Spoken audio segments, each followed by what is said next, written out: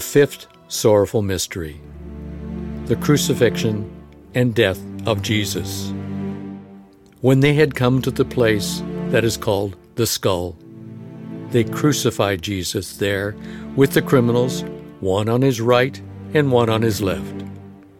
Then Jesus said, "Father, forgive them, for they do not know what they are doing." One of the criminals who were hanging there kept deriding him and saying, "Are you not the Messiah? Save yourself and us." But the other rebuked him, saying, "Do you not fear God, since you are under the same sentence of condemnation? And we indeed have been condemned justly, for we are getting what we deserve for our deeds. But this man has done nothing wrong."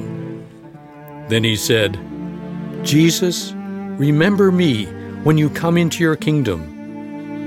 He replied, "Truly I tell you, today you will be with me in paradise."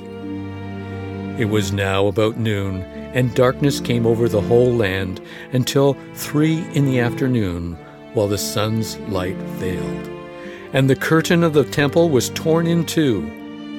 Then Jesus, crying with a loud voice, said, "Father, into your hands I commend my spirit." Having said this, he breathed his last.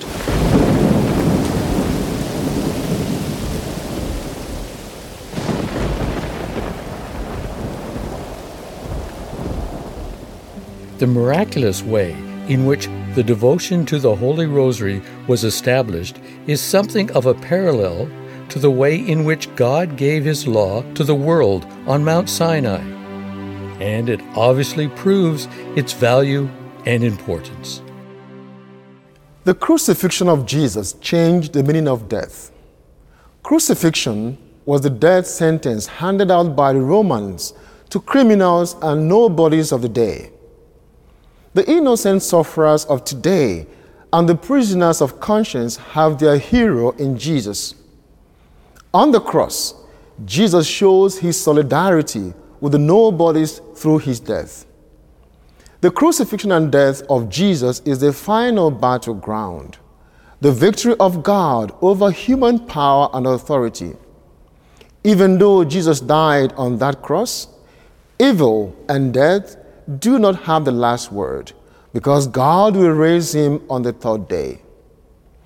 As Christians who have been baptized into the death of Jesus, we are called to embrace the victory of life which comes from the death of Jesus. His death is an act of total commitment. Jesus places his life into the hands of God. There may be no other lower point for a human being than to die alone, or to feel tortured or abandoned by his or her God.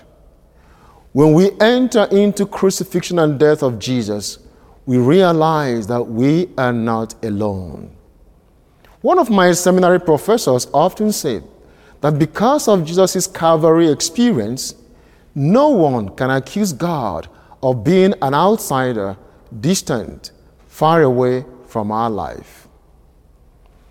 Just as Jesus gave his life to redeem us, we must commit ourselves to making sure that our lives benefit others, and that evil, in whatever form it presents itself, does not have the last word. The crucifixion and death of Jesus may be the final sorrowful mystery, but it is not the end of the story.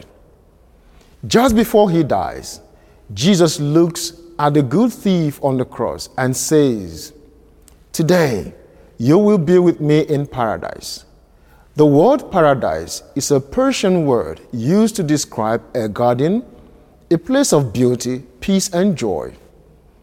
Jesus, in his pain and anguish, shows the criminal and us that God is full of mercy. If this criminal is given the gift of paradise, then the gift of paradise is available to us as well. Join us as we pray. Our Father, who art in heaven, hallowed be thy name. Thy kingdom come, thy will be done, on earth as it is in heaven.